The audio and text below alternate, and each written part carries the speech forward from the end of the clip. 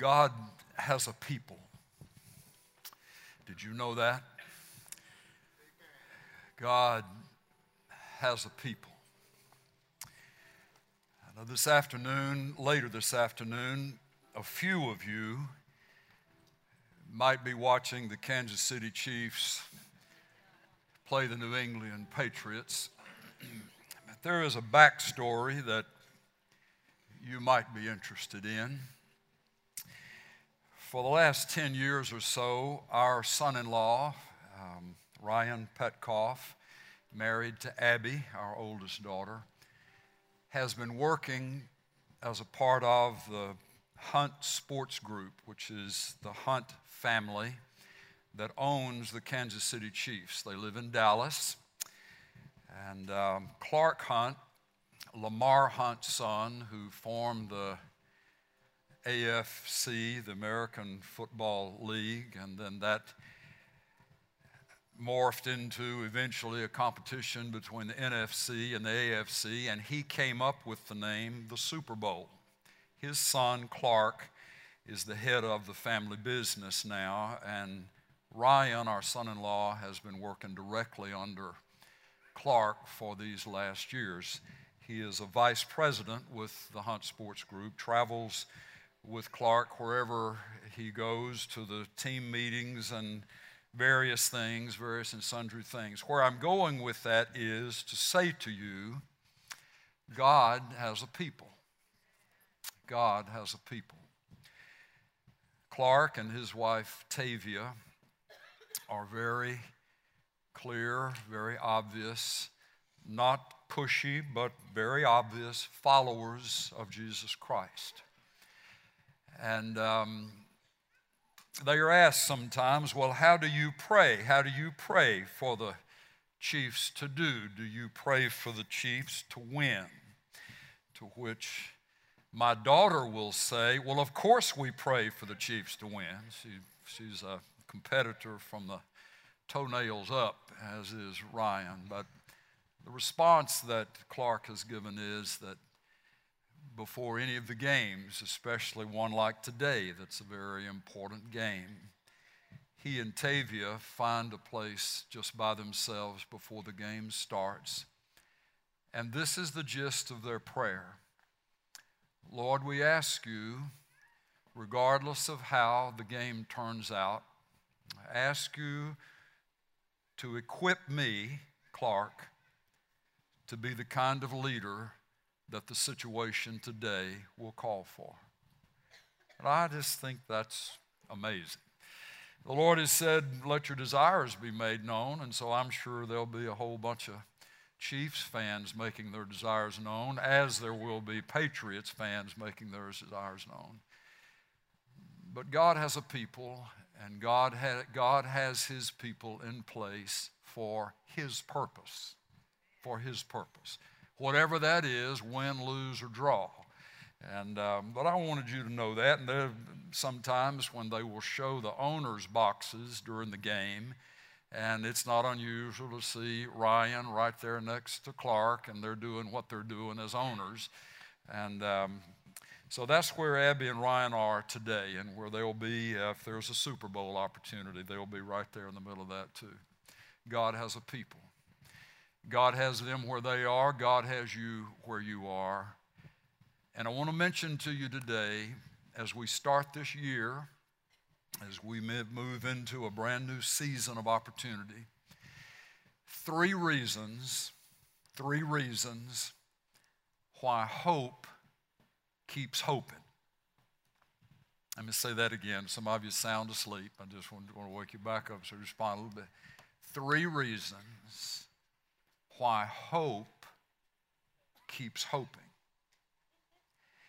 Is there some part of your life, maybe it's a relationship, a friendship, maybe it's a dream, maybe it's a business dream, a professional dream, maybe it's some kind of entrepreneurial dream, but it's something that just won't let you go.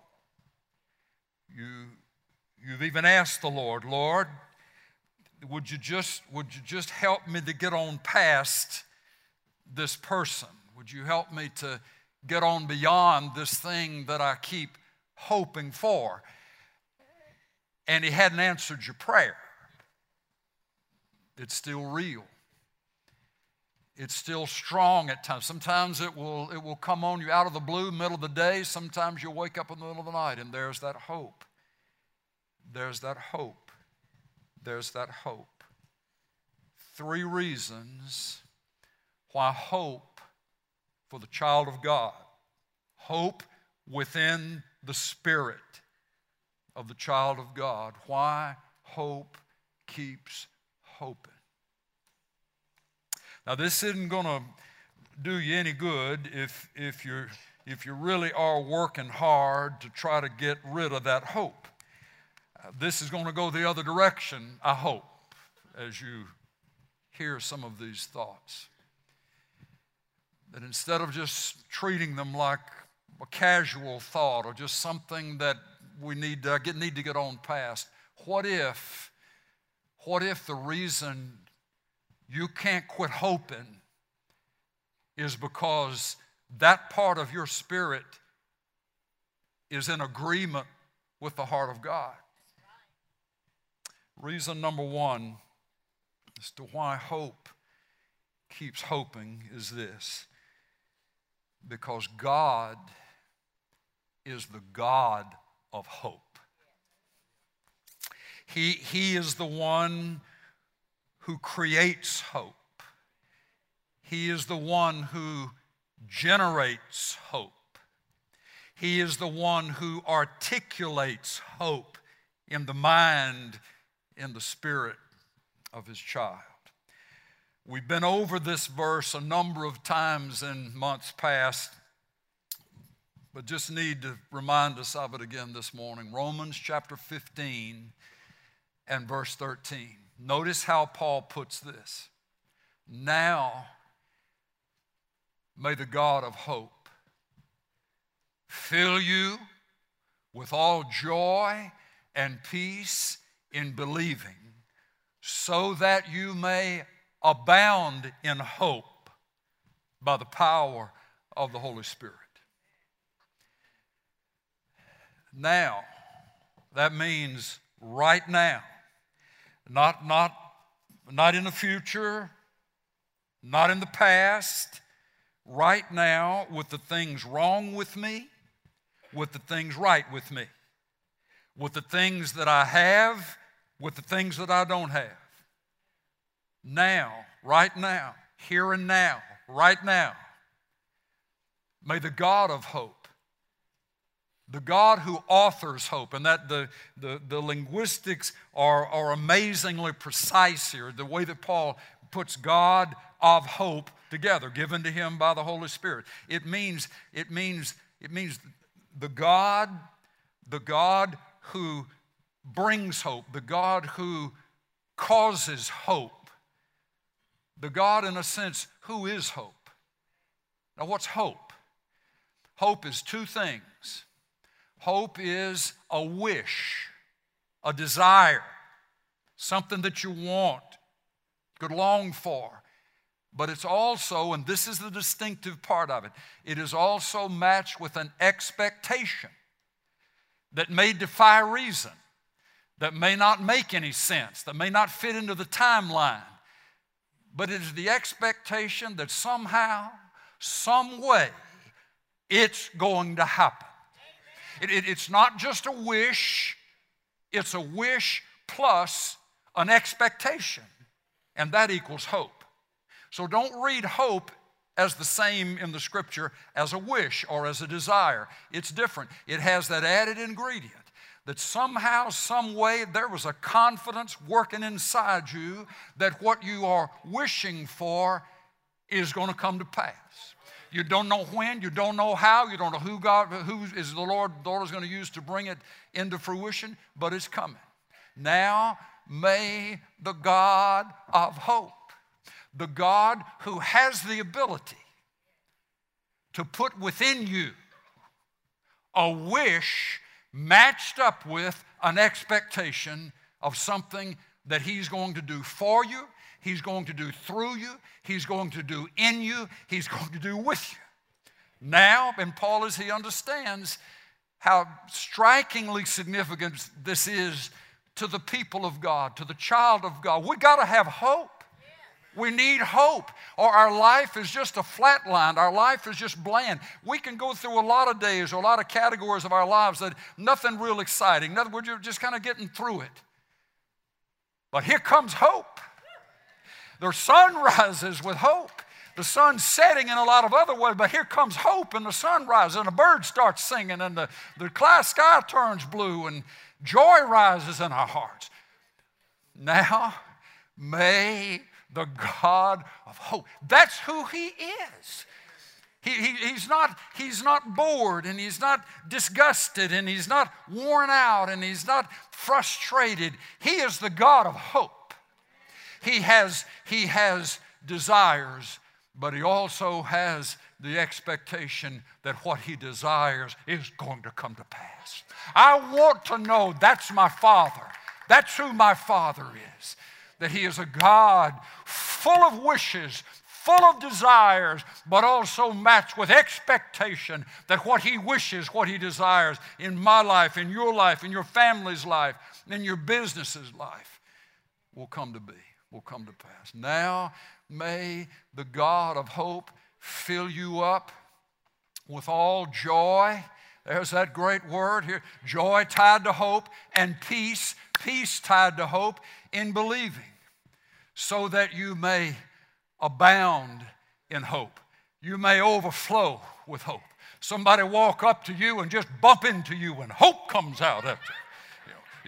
That there's life, there's joy instead of depression and gloom. Now, he's writing this because many of the circumstances within the lives of these Roman Christians was marked with extreme difficulty. And the days were going to darken around them as time went on, and persecution against the church would be very severe. But he's saying to them, in the middle of whatever is going on, in the middle of your now, there is a God of hope. And He has the desire to fill you up with all joy and peace in believing, so that you may overflow in hope. Now again, what is hope? It's the wish matched with the expectation that God's going to do what He promised He would do, what He's put in your heart to dream about, what He's put in your heart to long for. It may abound in hope. How? It comes back to this theme we've been on for the last several weeks. By the power of the Holy Spirit. By the power of the Holy Spirit. So as we've been encouraging the church of Jesus to pray afresh, Lord, fill me. Fill me, Lord, with your Spirit. I thank you for your truth. I thank you for who you are in so many ways, but Lord, what I really need is for you to take this weak vessel, this sinful vessel, this one that can be so full of myself, but I'm asking you, Lord, to fill me with yourself. To fill me with yourself. To fill me with yourself. Now, what's that going to mean? One of the things that's going to mean is He's going to fill you up with hope. He'll keep stoking your hope. He'll keep generating hope. He'll keep working hope into you. So when we pray, fill me, Lord, one of the manifestations of that can be, and often will be, that even when it doesn't make sense, we've still got hope for somebody. We've still got hope for some situation. We've still got some hope for our future and our life. Now may the God of hope keeps hoping, because God is the God of hope.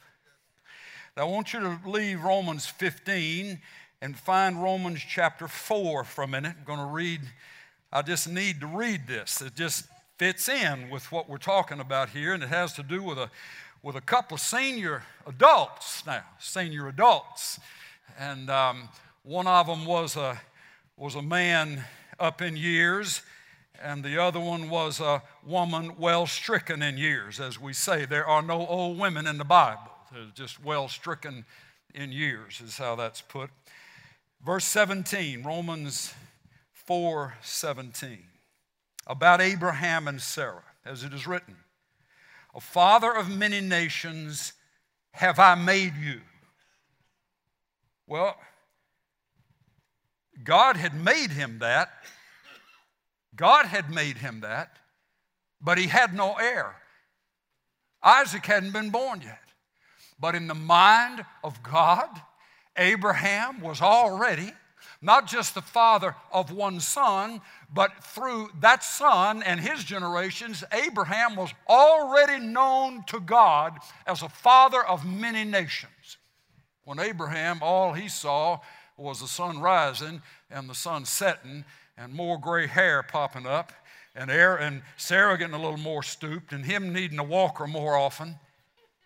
But God saw him as the father of many nations. And some way or another, what God told him about what he would be, though it had not yet come to be, generated an amazing amount of hope inside Abraham. Sarah sort of had to be encouraged along the way. You know, and she first heard about this and just laughed out loud that they were going to have a child. But the hope was strong in Abraham. So here's how the rest of this reads. All these centuries later, commenting on Abraham. "Father of many nations have I made you in the sight of him whom he believed," whom Abraham believed, "even God, who gives life to the dead," the God who gives life to the dead, "and calls into being that which does not exist." Now let that in, folks. Let that in, church. In the name of Jesus, open your spirit up and let this in. Your Father, the God who called you to himself, is the one who is able to give life to something that is dead and is able to speak to nothing and call everything into existence. That's your God. That's this God of hope. That's who your Father is. Isn't that good news now? Isn't that good news? And look at verse 18. "In hope against hope he believed, in order that he might become a father of many nations, according to that which had been spoken, so shall your descendants be." Look at verse 19. "And without becoming weak in faith, he contemplated his own body, now as good as dead, since he was about 100 years old, and the deadness of Sarah's womb, yet with respect to the promise of God. He did not waver in unbelief, but watch this, but grew strong in faith, giving glory to God." Verse 21 is the key. "And being fully assured that what he had promised, he was able also to perform." And being fully assured. Well, where did that full assurance come from? It means to be fully assured, to be completely, abundantly convinced that there was no doubt in his mind. Though he was as good as dead and she was well stricken in years. He was abundantly, profoundly convinced that what God had said he would do for them, enable them to birth a child, to birth a son, that it was going to happen. Where did it come from? Where did that assurance come from? Where did that hope come from? Being fully assured. That had to have come from the empowering of the Holy Spirit to his heart. It's a passive tense. He didn't assure himself. It wasn't just Abraham just on his own thinking this is what God has said, and so on my own I'm going to just accept that and keep on walking as if that's absolutely true. He's human. He's just like you and me. One day would pass, turn into another. Those things turn into years, turn into decades. More than a lifetime has passed by and it still hadn't happened. How in the world did he keep believing? And how in the world did he keep on growing in confidence that instead of getting so far away from the time God spoke it, he was just getting closer to the time it's going to happen? How come he wasn't giving up on what was spoken here and he was just getting more excited about what was coming? It was because he was being fully assured. by the power of the Spirit of God, who is the same one who works inside you and who works inside me, to stoke that hope within our hearts, the hope that God has birthed within us. You say, well, time has gone by. Well, just take a number and get behind Abraham and Sarah. Time has gone by. We're getting older. Time has passed us. We'll just take a number. The material, physical properties are just not in place for this to happen. Take a number. Get behind Abraham and Sarah. Being assured, being fully assured that what God has promised, God's able to do. Now, folks, listen. We're not talking about this generic kind of thing that believe one day our hope is that we'll go to heaven when we die. Well, that's true for every Christian. Thank God that's true for every Christian. But what about His Word to you? What about the hope that works in you? What about that impossible dream that He's birthed in you? That it may, and you know better than anybody else, it's humanly impossible. But your gaze is on the one who gives life to the dead. Your gaze is on the one who calls into being the things that don't even exist. And as your gaze is on Him, the life and power of His Spirit raises up within you that sense of hope that only that kind of God could do in you and could do for you. Oh, my goodness, folks. Some of the things that the Lord has wanted to plant within us as hope, things to dream about, things to attempt, things to look forward to, that we just have pushed aside, set aside, set aside, set aside. Oh, God couldn't do that. Oh, God couldn't do that. Oh, that must be somebody else He's talking. I just must have made that up. Well, here's the problem. When you pray about that and you put that before the Lord, Lord, will you just take these thoughts, these wishes from my heart, these desires from my heart, and He doesn't. And He doesn't do it. And you still wake up with it. And you still find yourself dreaming. And you still find yourself trying to find a little time to work something out right here. Then just understand, it's not going to go away. Because it is the Lord who has authored that. It is the Lord who has birthed that in you. And it is the Lord who will cause you increasingly, instead of being less gripped by it, to as was with Abraham, the farther he went, the more excited he got, the more anticipated he got. One reason why hope keeps hoping is because God is the God of hope. Now, I just feel like I need to say this. You're not going to be able to tell everybody what all your hopes and hopes are. They may look at you in the way that you can look at yourself and say, you? You talking about you? Well, I am talking about me. But I'm talking about the one who is wanting to do this for me. You're not going to be able to tell everybody the secrets that the Lord has told you about you.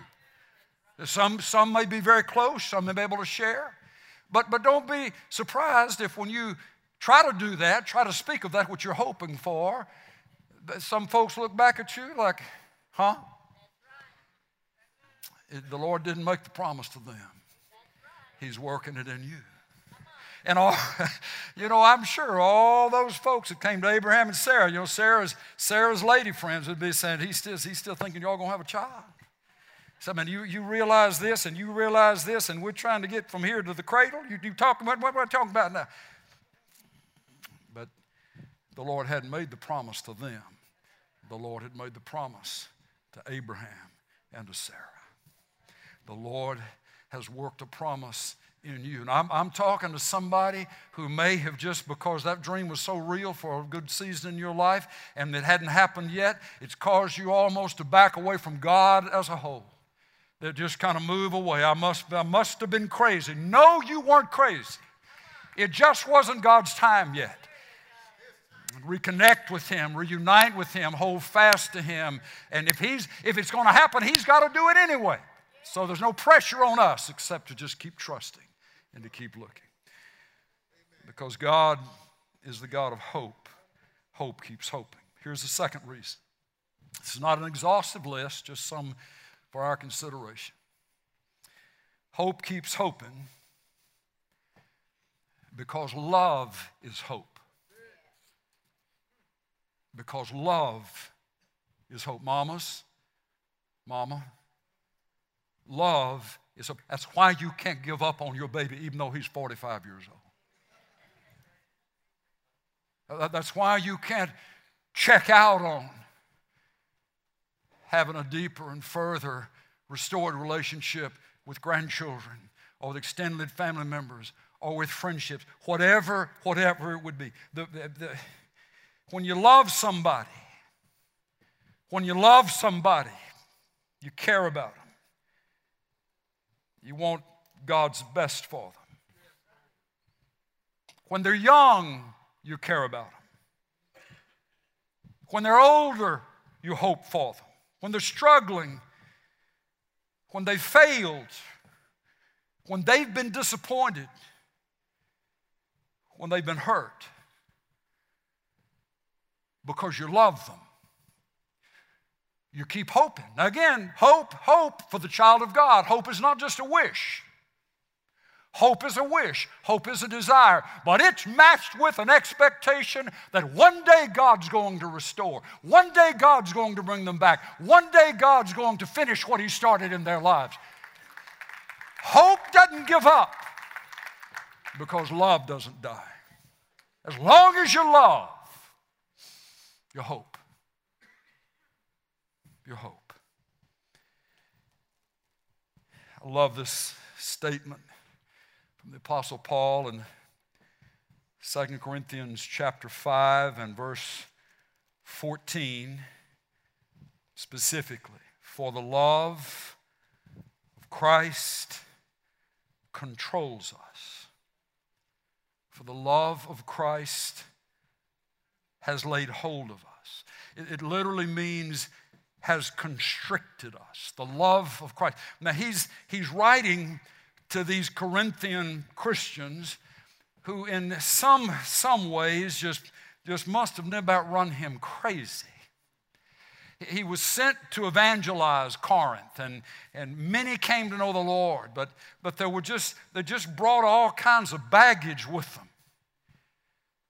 But even though he would have to deal with gathering for the Lord's Supper, and it turns into a drunken eat-a-thon, he had to say, look, eat first, come to the Lord's Supper. Said this isn't about the amount of food or the amount of wine. You handle that at another place. This is about remembering the death and the burial, the gift of the Lord Jesus Christ.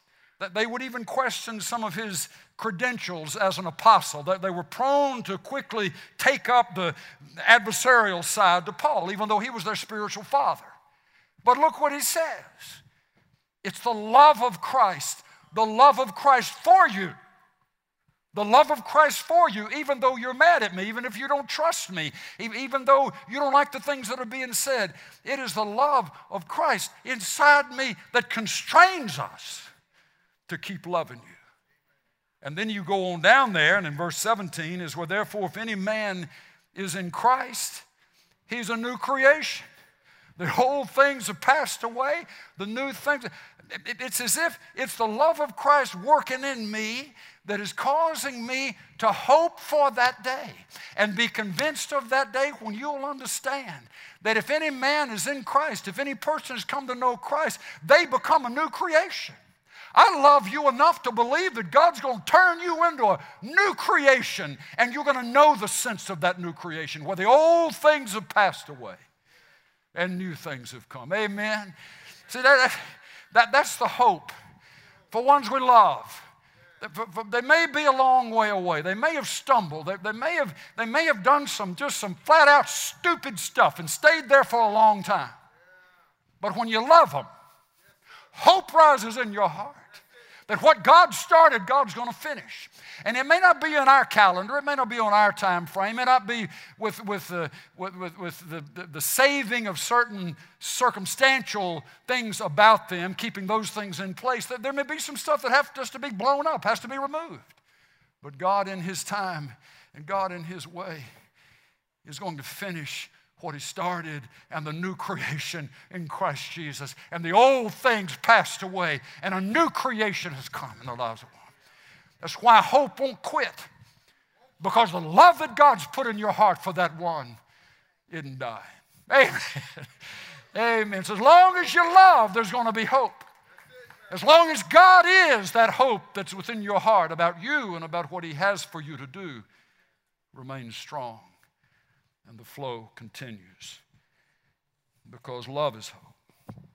I just love this every chance I get, every time we run by just even close to Luke chapter 15.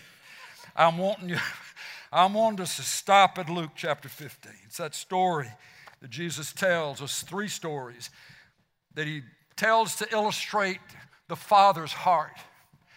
What kind of heart this Father God has toward us. And in the room there were the religious police. There were the ones that were strict adherents to everything that they thought they knew to do with the Old Testament law, and they were very proud of it. And then there were those also in the same room who just struck out, swinging a miss, hadn't made a hit in the direction of righteousness maybe their whole lives. They were called the tax gatherers and the sinners. They were at the low end of the spectrum, and here were these others at what they would perceive to be the high end of the spectrum. And so Jesus tells the stories about the lost sheep and the lost coin and this lost son. Listen to these words. This isn't Isaiah talking. This isn't Paul talking. This is Jesus talking. And He's telling this story because He wants common people, ordinary people, like you and me kind of people, to get the heart of the Father, the hope that is in the heart of the Father for those He loves. Verse 11, Luke 15. And Jesus said, a certain man had 2 sons, and the younger of them said to his father, Father, give me the share of the estate that falls to me. And he divided his wealth between them. And not many days later, the younger son gathered everything together and went on a journey into a distant country. And there he squandered his estate with loose living. Now, when he had spent everything, a severe famine occurred in that country, and he began to be in need. And he went and attached himself to one of the citizens in that country, and he sent him into his fields to feed hogs, to feed swine. And he was longing to fill his stomach with the pods that the swine were eating. And no one was giving anything to him. But when he came to his senses, he said, how many of my father's hired men have more than enough bread? But I'm dying here with hunger. I will get up and go to my father and will say to him, Father, I have sinned against heaven and in your sight. I'm no longer worthy to be called your son. Make me as one of your hired men. And he got up and came to his father. But while he was still a long way off, his father saw him and felt compassion for him and ran and embraced him and kissed him. And the son said to him, Father, I've sinned against heaven and in your sight. I'm no longer worthy to be called your son. But the father said to his slaves, quickly, bring out the best robe and put it on him, and put a ring on his hand and sandals on his feet, and bring the fattened calf and kill it, and let us eat and be merry. For this son of mine was dead and has come to life again. He was lost and has been found. And they began to be merry. The hope that love carries with it. How strong is that heart of compassion and mercy and understand that comes from God. But we need wisdom now. We need wisdom as to how to express that compassion. I want you to notice in this story that the father of the prodigal wasn't supporting him on a monthly basis.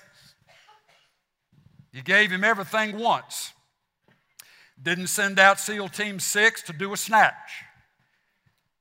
The boy had to run out of everything. The boy had to feel what hunger was all about.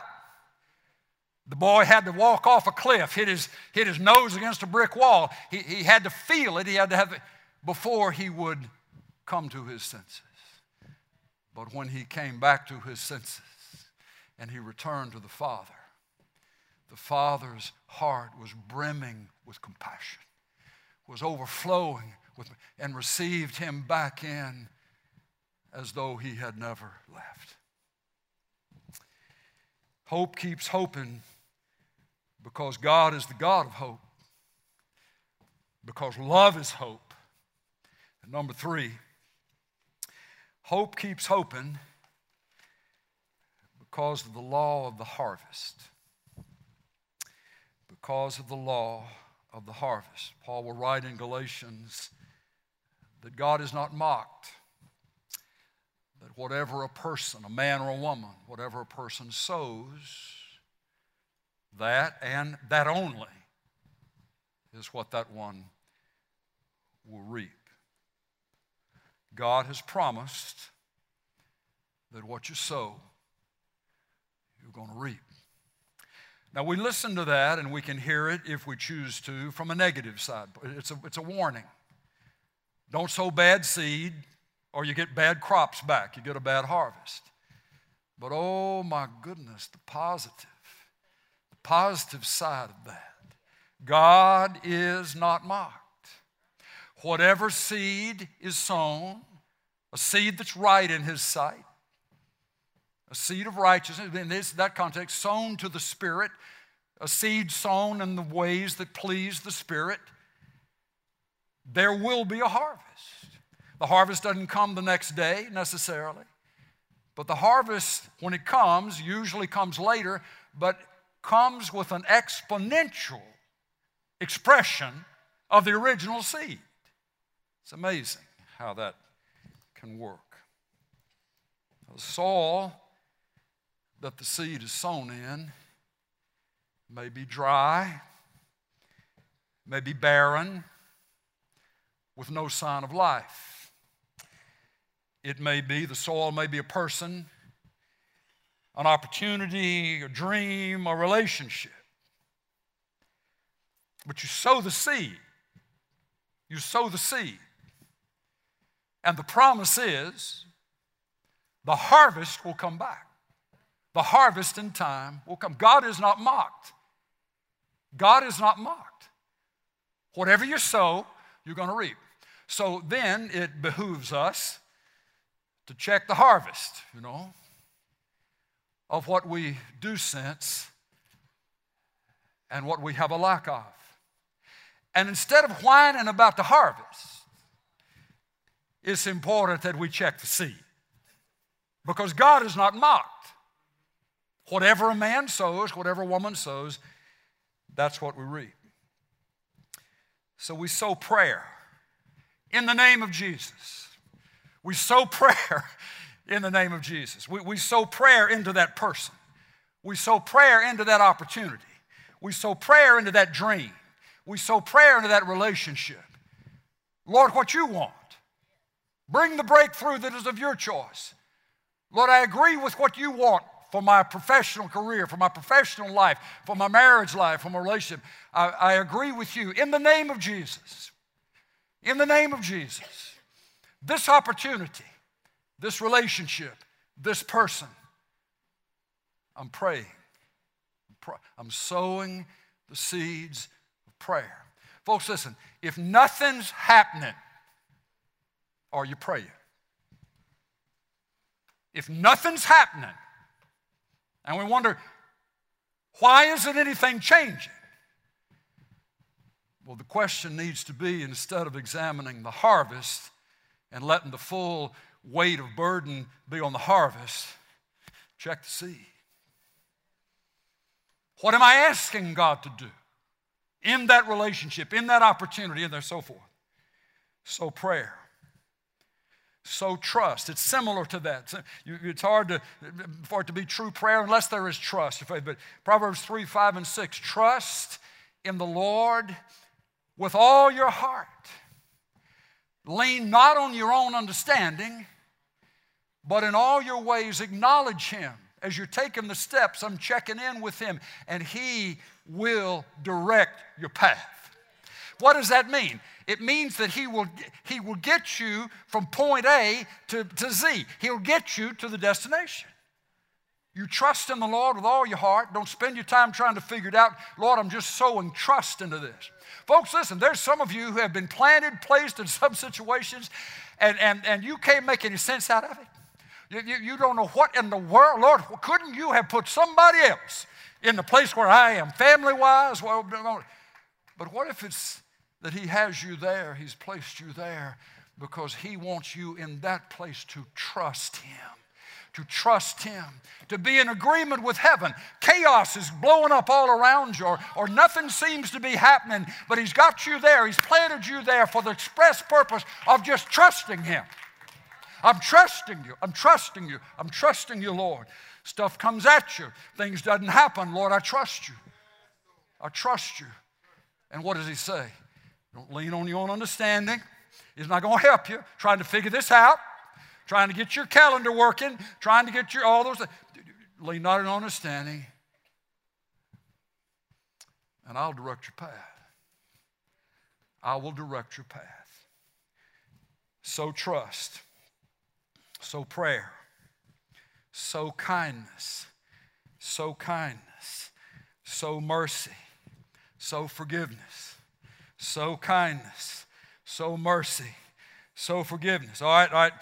We'll say, okay, Lord, you must be talking about sowing those kind of things to some other folks that aren't like the people that I know and that I have to deal with, that I have the biggest hard time being kind toward, and I have the biggest trouble showing mercy toward. Because they mean it's snakes, Lord, you know. They lie. They come around and say, I got your back, and they're eating up my backside is what they're doing. I can't take my eye off of them because they're going to chew me up.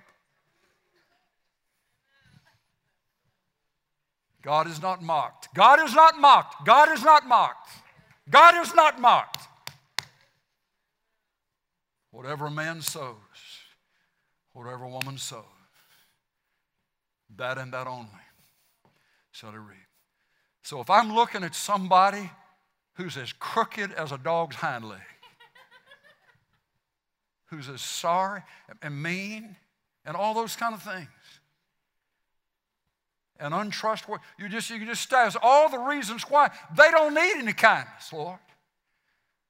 But what if the Lord, as a part of this hope, somewhere or another you look at them and you know those things are true, but it's somehow in your heart to sow a seed that God says He'll bless. A seed of kindness, a seed of mercy, a seed of forgiveness. And then what you've done, you've released all the responsibility to the outcome back onto the Lord. You are resting in a promise of God, and God cannot lie, the Scripture says. So as I sow, and I do my best to keep sowing what I want to see back, sowing what I want the harvest to be, sowing what I have hope to believe the harvest can be because of what He's doing in me, then amazing things can happen. Here's one. sow humility. Sow the seed of humility. Here's where we get to one place it's mentioned in Scripture, 1 Peter 5, verse 6. Humble yourself under the mighty hand of God, so that He may exalt you at the proper time. The Lord doesn't run around just randomly exalting people. I'm going to pick that one, I'm going to pick that one, I'll pick that one, and ignore the rest. There's a way God does what God does with regard to the elevation of some and the remaining of others in the position. Even sometimes they're devalued in a sense in their role. Because some folks understand what it is to humble yourself under the mighty hand of God. That means being willing to take the role of a servant. That means being willing to wait your turn. That means being willing to learn it down to the soul. Yes, sir. No, sir. Yes, ma'am. No, ma'am. Learning what it is, the mighty hand of God is one of those large encompassing terms that has to do with the big picture influences over our lives. Bosses, corporative structures. So I'm not talking about where some boss is trying to get you to do something immoral or doing something illegal. Then that's a different category. Lord, I see that, and I'm not going to put my trust in having to bow down to this in order for my needs to be met. I'm walking away from that. I'm going to trust you. I'm still trusting you, but I know you're not wanting me to do that. Okay? But that's not the case in every situation all the time. Sometimes we just don't want to say yes, sir. Sometimes we just don't want to wait. I'm struck every time I talk to leaders in business who have opportunity to hire and fire, to promote or just keep looking. Categorically, without exception, those who have authority are looking to share their authority with ones who will live and walk under authority. Do you hear that? If I'm going to give authority, I need to make sure that the one I'm going to give it to understands how to work and live under authority. If I find one like that's what this is saying, humble yourself under the mighty hand of God, under the coach, under the teacher, under the leader, under the trainer, under the whatever. Father, mother, humble yourself under the mighty hand of God so that the Lord will exalt you. You won't have to promote yourself. You won't have to push yourself. You don't have to have an ego the size of the Mississippi River. God will lift you up. God will lift, just like He did with Joseph. You know, Joseph went to bed in the jailhouse. He woke up the next morning and Pharaoh was calling him to the king's palace. And he never looked back. But God raised him up. Just want to dare you. We get restless. We get frustrated. We get thinking it's not moving fast enough. Not moving fast enough. Humble yourself under the mighty hand of God so that He may exalt you at the proper time. He's got a time. He's watching. He's seeing. He knows how hard it is, how challenging it is. But it matters to Him. The last thing I want to say in this matter of the law of the harvest is one that I just feel so strongly about, and I want to, whatever I can do to just encourage you, to invite you to step into this. Become a generous person. Sow the seed of generosity. For God so loved the world that He gave the best He had to give. Think about it. His own blood, His only Son, that the world would have an opportunity to be saved. From that premise, from that example, you and I are called to generosity in the things and the parts of our lives that are the most important to us. Luke 6:38, give, and it shall be given unto you. Good measure, pressed down, shaken together, it'll spill over into your lap and onto your feet and onto the ground around. Sounds like that Malachi 3:10. Well, the Lord pleads with His people. You want to break through financially? You want to break through economically? Bring the whole tithe into the storehouse so that there may be food in my house. Food for who? Food for people who need food. Food for people who are widows or orphans or who are going through difficult times so that there may be food in my house. And then He says, test me now in this. Test me now in this and see if when you do that, you bring the first 10% to me, if I will not open for you the windows of heaven and pour out for you a blessing too great to be contained.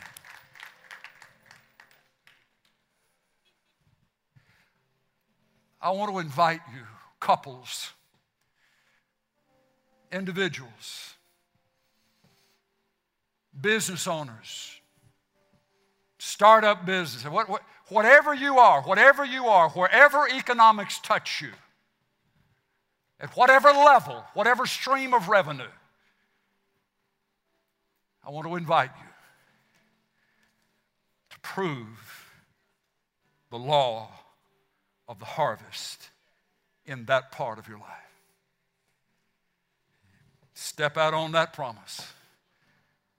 Lord, I'm not waiting till every other bill is paid, and then if I have enough left, I'll flip you a quarter. God knows your math. He knows when He's getting scraps, when He's getting leftovers. And brother, sister, He knows when it's coming off the top. And I want to invite you to set it as a practice. And I believe it's the wisest financial investment you'll ever make. You set it as a practice to honor the Lord, sow the seed, give Him something to bless. Sometimes I wonder, Lord, why aren't you doing anything? Why aren't you helping me? We hadn't given Him anything to bless. We're spending it all on ourselves. The law, God is not mocked. He's not going to be mocked. He's not writing separate rules for situations and people. It's just whatever a man sows, whatever a woman sows, that and that only. So if it's wherever the area is of your life where there is lack, that's the area above any other area, every other area, where you need to sow some seeds. Does that make sense? Give Him something to bless. And He says, test me now in this. I'll give you permission. I don't know of any other category in Scripture where that is ever stated that way by the Lord. Lord, I'm going to give you, write you this 10% check, and I'm going to keep writing this 10% check, and I'm going to watch and see what you do. Instead of that being a sin, the Lord invites that. He says, test me. And the reason I think He says that is because He knows how close money and financial provision is really to our peace of mind. He's just saying, trust me. You watch, child. I'm a good father, and I will prove to you you can trust me with your finances. Why hope? Keeps hoping. Because the law of the harvest is true, and it bears witness in the child of God. The Lord has said, and I've sown, and in time the harvest will come. Hope keeps hoping because love is hope. Hope keeps hoping because God is the God of hope. Would anybody say, I think it went 18 inches today, preacher. I think it might have gone from here to here. Anybody say that? You see, these things only help if they're profited by faith. We can hear all the Bible teaching and all the principles and all those kinds of things in the world, but if we close up our notebook, shut our Bibles, and never even think about it again until next Sunday, or maybe never, then we shouldn't be surprised if nothing happens. But where there is a hunger Lord, feed me. Lord, what I've heard from you, from your word, by your Spirit, make it real in me. Make it real in me. He will honor that. He will honor that. I believe it. I believe it. I believe it. He will honor that. God is not mocked. Whatever a man sows, whatever a lady sows, that and that only is what he will reap, she will reap.